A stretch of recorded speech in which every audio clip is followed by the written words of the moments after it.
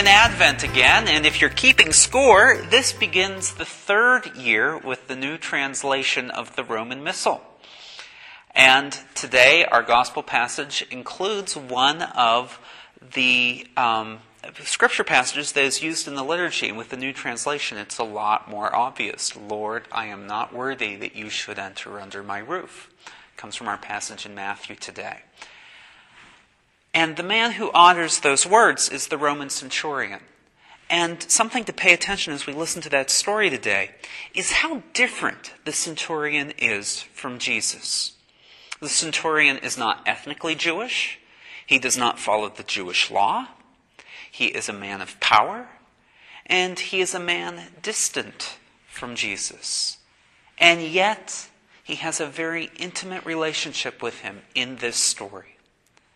And so let us take a moment at the beginning of this Advent season to realize that none of us are ever far from the love of God. Who wrote the Gospel of Matthew? Well, probably not the Apostle Matthew, but probably members from a community of Christian Jews who felt excluded by the majority of Christians who were Gentiles, and from the majority of Jews who rejected Christianity.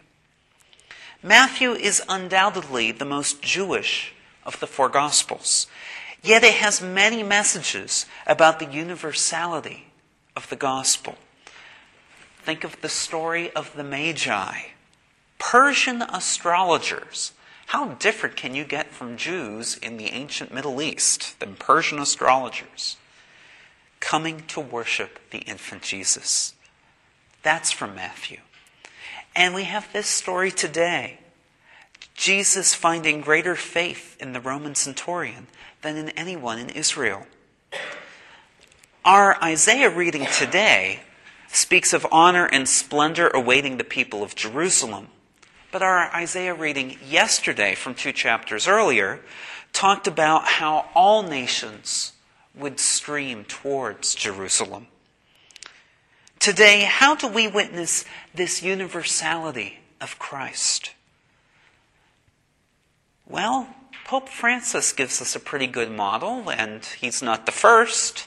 Many of us have said, our job is to witness the joy of the gospel.